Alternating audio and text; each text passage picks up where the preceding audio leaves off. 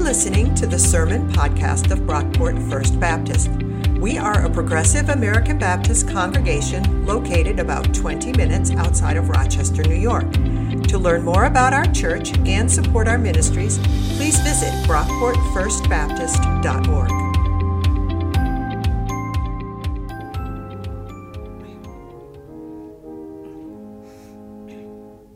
Bless the Lord, O my soul. O Lord my God, you are very great. You are clothed with honor and majesty, wrapped in light as with a garment. You stretch out the heavens like a tent. You set the beams of your chambers on the waters. You make the clouds your chariot. You ride on the wings of the wind. You make the winds your messengers. Fire and flame your ministers. You set the earth on its foundations, so that it shall never be shaken. You cover it with the deep as with a garment. The waters stood above the mountains. At your rebuke they flee. At the sound of your thunder, they take to flight. They rose up to the mountains, ran down to the valleys, to the place that you appointed for them. You set a boundary that they may not pass, so that they might not again cover the earth. You make springs gush forth in the valleys. They flow between the hills, giving drink to every wild animal. The wild asses quench their thirst. By the streams, the birds of the air have their habitation. They sing among the branches. From your lofty abode you water the mountains. The earth is satisfied with the fruit of your work.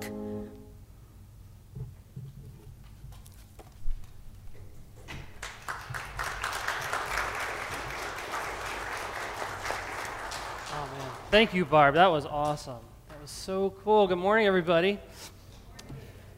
As you can tell, we're in the Psalms. We've been doing this series for a while, and every week we're having the Psalms sung. I got to say, that is how the Psalms are meant to be read. Michael, I don't know how you're going to follow that next week, but good luck, man. That was awesome. That was beautiful. So we're in the home stretch of our Psalms teaching series. For the past several weeks, we've been exploring the book of Psalms, and we've covered a lot of ground together. I'm proud of you guys. This has been quite a series. We talked about Psalms of praise and thanksgiving, these ancient prayers and poems that give thanks to God, that praise God's name. We've also looked at lament psalms. Those are the dark, brooding psalms that express grief and pain and sorrow, lament. We looked at wisdom psalms. Those are psalms that are intended to teach us something, to instill wisdom.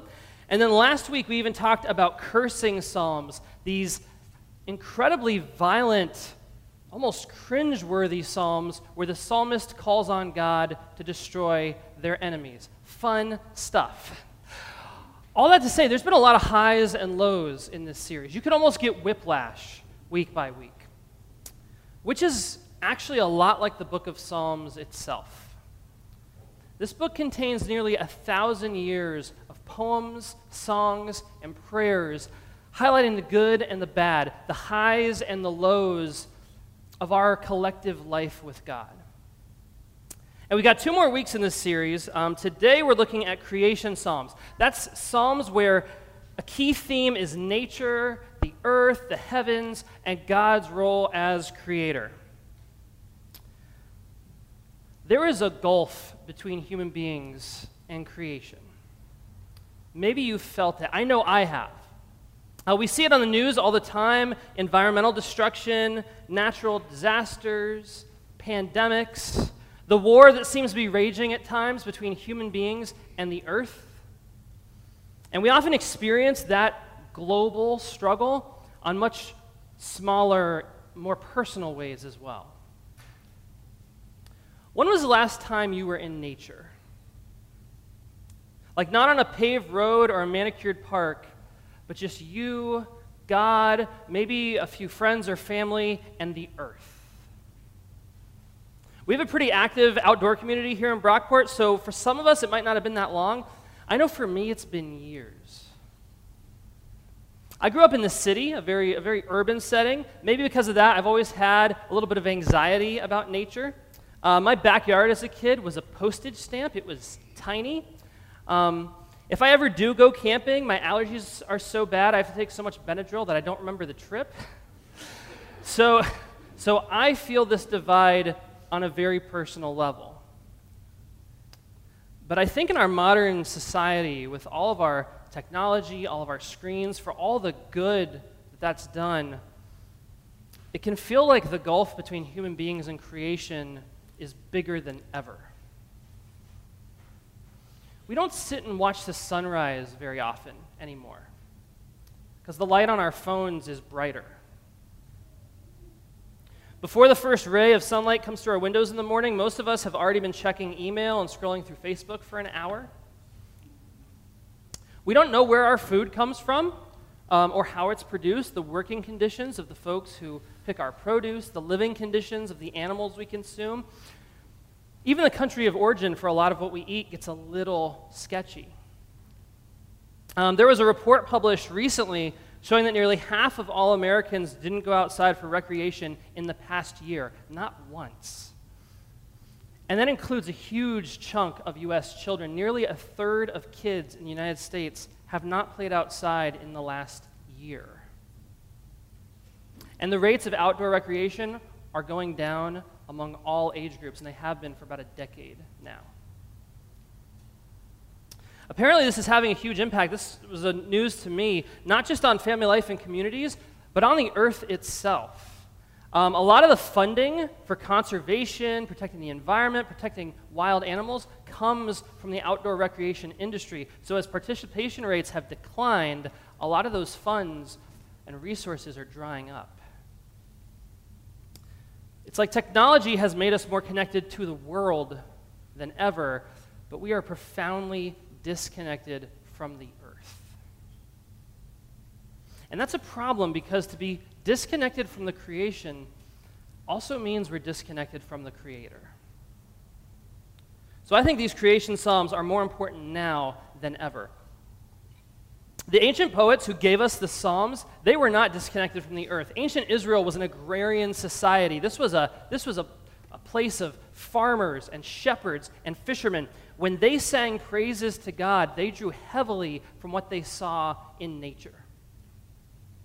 Here's the genre chart we've been using throughout this series. It kind of tracks the major genres of the Psalms, the big ones. Last week we talked about cursing Psalms, which is more of a subgenre. That's why it's not pictured here. Creation Psalms are also a subgenre, so they don't make it on this list. But creation Psalms are a very different sort of subgenre from what we saw last week. Last week we learned that with the cursing Psalms, it's a subgenre of lament. So this big red chunk right here, you could basically take a sliver of it, make it like dark red, Label it cursing, and that would work. That would fit. But you can't do that with creation psalms because we find creation psalms everywhere. Every single genre on this chart has at least a couple creation psalms in the mix. The praise psalms and the psalms of thanksgiving, that's like the natural fit. That's where we find most of the creation psalms, as the psalmist is praising God as creator of the heavens and the earth. But you also find creation psalms among the darker psalms, the laments. Psalm 74 is a really good example of this. This will be on your screen as well. This is a typical lament, and it starts out sounding like just any ordinary lament. "Oh God, why do you cast us off forever? Why does your anger smoke against the sheep of your pasture? Remember your congregation which you acquired long ago, which you have redeemed to be the tribe of your heritage. Remember Mount Zion, where you came to dwell." I mean, you've got all the stuff there that you would expect to find in a creation psalm, right? The psalmist is crying out to God, petitioning for rescue, saying, "Remember us, Lord." Very typical lament. But then just a few verses later, creation shows up. Verse 12, "Yet my God is king from of old, working salvation in the earth. You divided the sea by your might. You broke the heads of the dragons in the waters. You crushed the heads of Leviathan." That's like a sea monster. "You gave him as food for the creatures of the wilderness. You cut openings for springs and torrents. You dried up ever-flowing streams. Yours is the day, yours also is the night. You established the stars and the sun. You have fixed all the bounds of the earth. You made summer and winter." Even if in this dark space of lament, the psalmist turns to creation, to God's power and goodness displayed in creation for comfort. So we find creation psalms among the laments. We find creation psalms among wisdom psalms. There's not a single genre in the book of Psalms that's not touched in some way by creation. So if we're hoping to reconnect to creation, if we're hoping to find our fit in the world that God has made, these creation psalms seem like they'd be a pretty good start. So here's the plan for the next 20 minutes. This is what this is going to look like. We're going to jump around a little bit, cover a lot of ground, sample some different psalms in order to tease out some big ideas we find in the creation psalms about God and creation. We're going to wrestle with that a bit, and then we're going to close by doing a deeper dive into Psalm 8, which is a psalm that grapples with our role in creation as human beings. Okay? We're going to cover a lot of ground, so let's get started with Psalm 104, the psalm that Barb sang for us just a few minutes ago. This whole psalm is about God's role in creation, and it teases out the first big idea we're going to talk about today, which is that creation is God's handiwork. I'll read Psalm 104. We're going to jump around a bit because this is a long one. "Bless the Lord, O my soul. O Lord my God, you are very great. You stretch out the heavens like a tent. You set the beams of your chambers on the waters. You make the clouds your chariot. You ride on the wings of the wind. You make the winds your messengers, fire and flame your ministers. You set the earth on its foundations, so it shall never be shaken. You make the springs gush forth in the valleys. They flow between the hills, giving drink to every wild animal. From your lofty abode you water the mountains. The earth is satisfied with the fruit of your work. You cause the grass to grow for the cattle and plants for people to use. You have made the moon to mark the seasons. The sun knows its time for setting. You make darkness and it is night, when all the animals of the forest come creeping out.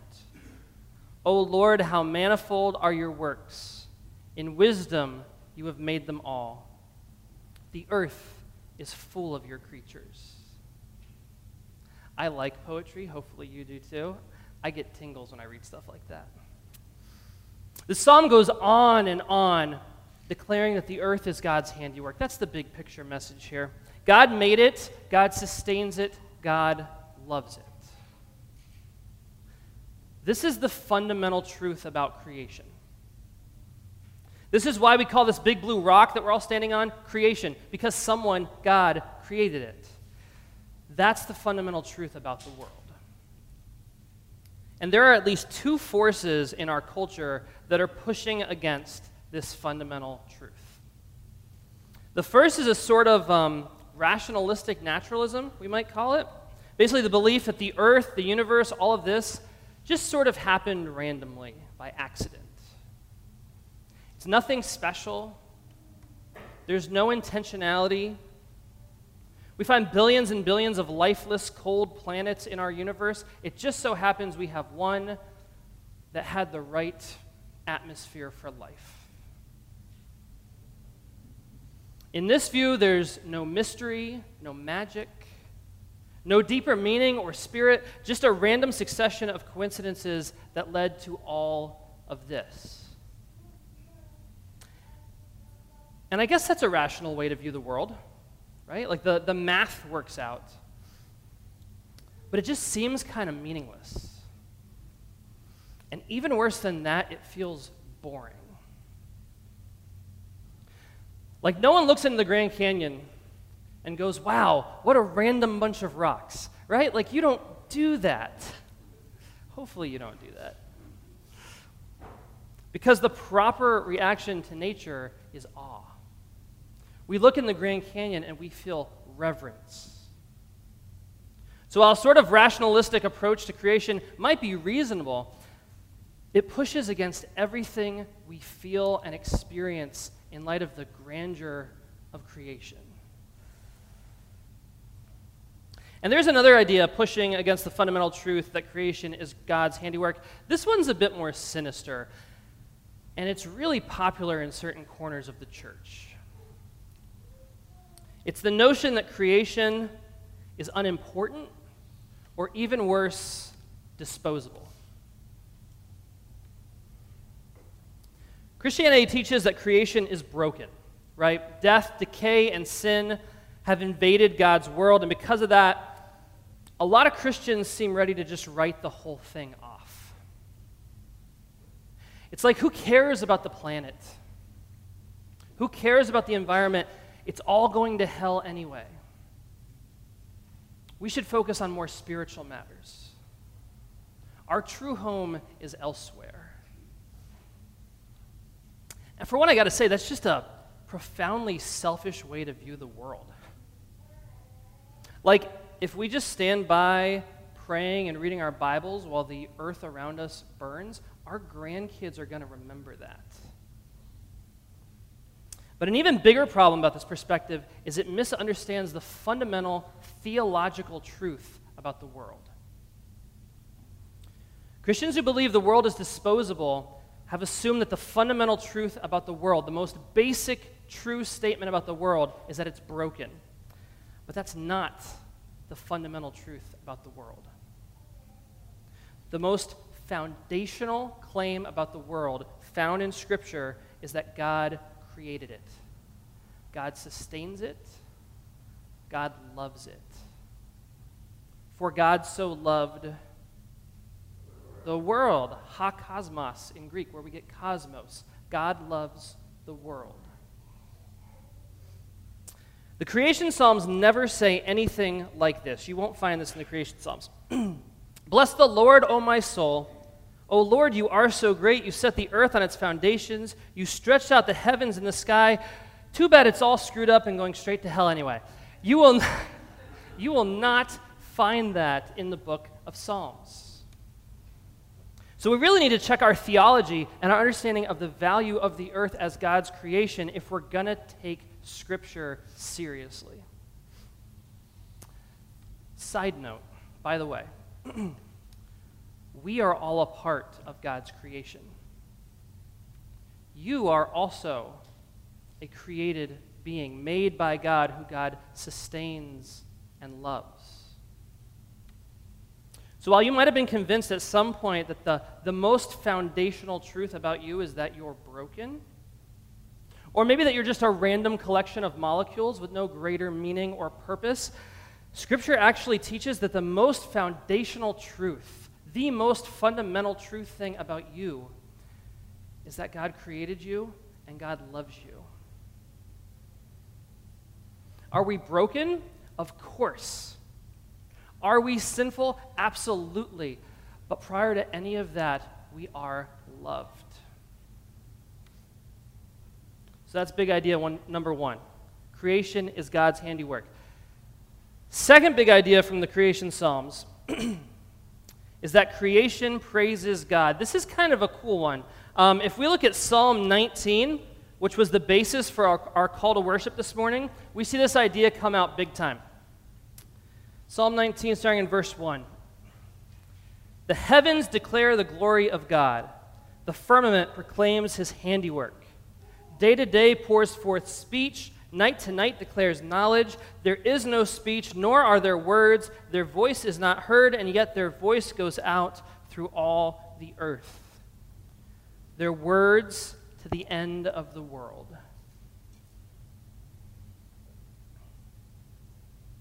The heavens declare the glory of God. I really don't want to miss the gravity of what's being said there. This is poetry, of course, but I actually don't think the psalmist is being metaphorical on this point. The heavens declare the glory of God. We could also read it, the heavens are declaring the glory of God. The earth bears witness to its creator. Creation reflects God's majesty by merely existing. There is no speech, their voice is not heard, and yet their voice goes throughout the earth. Creation is praising God. The rocks are literally crying out.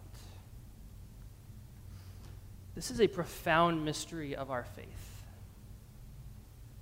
We tend to think of nature as wild and dangerous, the earth as fallen and terrifying. But what if we looked at the earth as our partner in praising God? What if we learned how to worship, how to offer our own praise and thanksgiving to God by studying how creation does it? The way God's majesty is revealed in the expanse of the sky. How the height of the mountains reveals God's greatness.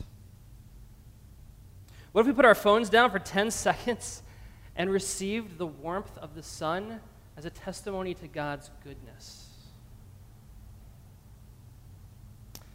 Then we might discover that we can also give glory to God by merely existing, by overcoming obstacles and pushing forward, by getting up, dragging ourselves out of bed even when it's hard.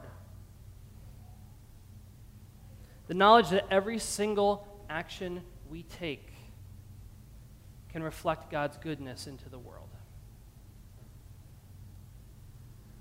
That's what we learn from the creation Psalms. Creation is God's handiwork. Creation praises God. Another idea that's really closely related to these two, creation reveals God. The earth points us back to its creator. Time and time again throughout the Psalms, we see that creation actually reveals attributes of God's character. And not always just that God's the creator, the stuff we'd expect. Here's some examples. Psalm 50, verse 6. The heavens declare God's righteousness. Psalm 108:4. God's faithfulness reaches to the clouds. Psalm 67. The earth has yielded its increase. God, our God, has blessed us. Or one of my favorite, Psalm 103, verse 11. As high as the heavens are above the earth, so great is God's love for those who fear him. Creation is speaking to us.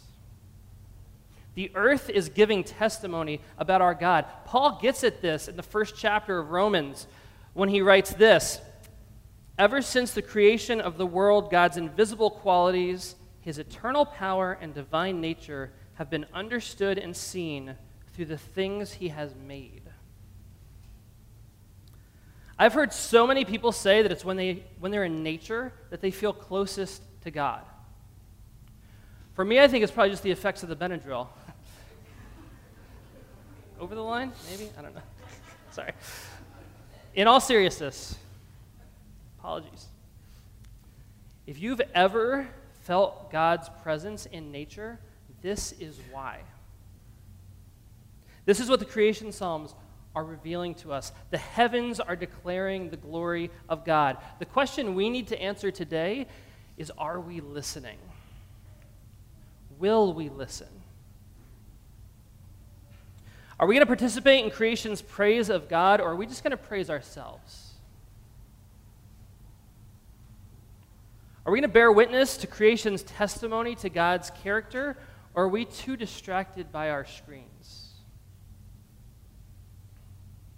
Are we going to honor the earth as God's good creation, or do we prefer to fixate on more spiritual matters, as if God's creation is not spiritual? These are the questions that these Psalms provoke for me. And I think they speak to a larger question of where we fit in all this. Where do human beings fit in the order of creation? What relationship are we supposed to have with creation, and how, if at all, does that connect to our relationship with God? That's the question at the forefront of Psalm 8, which is the last psalm we're looking at today. Psalm 8 is another creation psalm. You might recognize this one. The opening lines are pretty famous. But this psalm echoes in a neat little package pretty much everything we've been talking about so far. Psalm 8, starting in verse 1. O Lord, our sovereign, how majestic is your name in all the earth. You have set your glory above the heavens. Out of the mouths of babes and infants you have founded a bulwark because of your foes, to silence the enemy and the avenger. When I look at your heavens, the work of your fingers, the moon and the stars that you have established, what are human beings that you are mindful of them? Mortals that you care for them. Yet you have made them a little lower than God, and crowned them with glory and honor. You have given them dominion over the works of your hands. You have put all things under their feet, all sheep and oxen, and also the beasts of the field, the birds of the air and the fish of the sea, whatever passes along the paths of the seas. O Lord, our sovereign, how majestic is your name in all the earth. This psalm begins by offering praise to God. The psalmist sees God's glory being declared without words by the heavens and from the mouths of infants, and they actually join in that praise. And then, having borne witness to creation's worship of God and the vastness of the heavens and the earth, the psalmist asks that key question: what are human beings that you are mindful of them, mortals that you care for them? Where do we fit? With the immensity of creation and our relative smallness, why does God care about us? What's our role in all this? We act like we own the earth, like it's our property, but we're just specks. We're tiny. The earth is God's and everything in it, and it is so much bigger than us. And yet, in spite of our smallness, the psalmist declares that human beings possess infinite worth. God has made us a little lower than God, crowning us with glory and honor, giving us dominion over the works of your hands. And there it is. That is our role in a nutshell. God is the creator. We are the managers. God is the sovereign. We are the stewards. We've talked about dominion in here before, although it's been a minute. It's been a while since we've really talked about that topic. But human beings having dominion over the earth does not mean that we have free range to do whatever we want. The minute our management of creation takes away or detracts from what we know to be true of God's creation, that's when we've lost the plot. If we fail to value the earth as God's handiwork and treat it as disposable, that's a mismanagement of God's creation. When we waste our natural resources and pollute, we impede creation's ability to praise God. When we eat food that's produced through exploitative means, we are denying the truths about God's character that are proclaimed in creation. The earth can't praise God if we destroy it. Creation cannot serve and glorify its creator if our only worry is how it can serve us. But if we steward the earth properly, if we take up our ancient call to be good stewards, if we value the sanctity of creation and listen to the witness of creation, well, then we'll not only draw closer to the earth, we'll draw closer to our Creator as well. Let's pray. God, thank you for the gift of your creation. Thank you for all the ways that the earth declares your praises and reveals your goodness. Help us to live in a manner that honors and participates in that praise. Make our lives a testimony to your good character as we strive to steward your earth faithfully. Amen. Thanks for listening. If you enjoyed what you heard, please be sure to rate, review, and subscribe to this podcast on iTunes.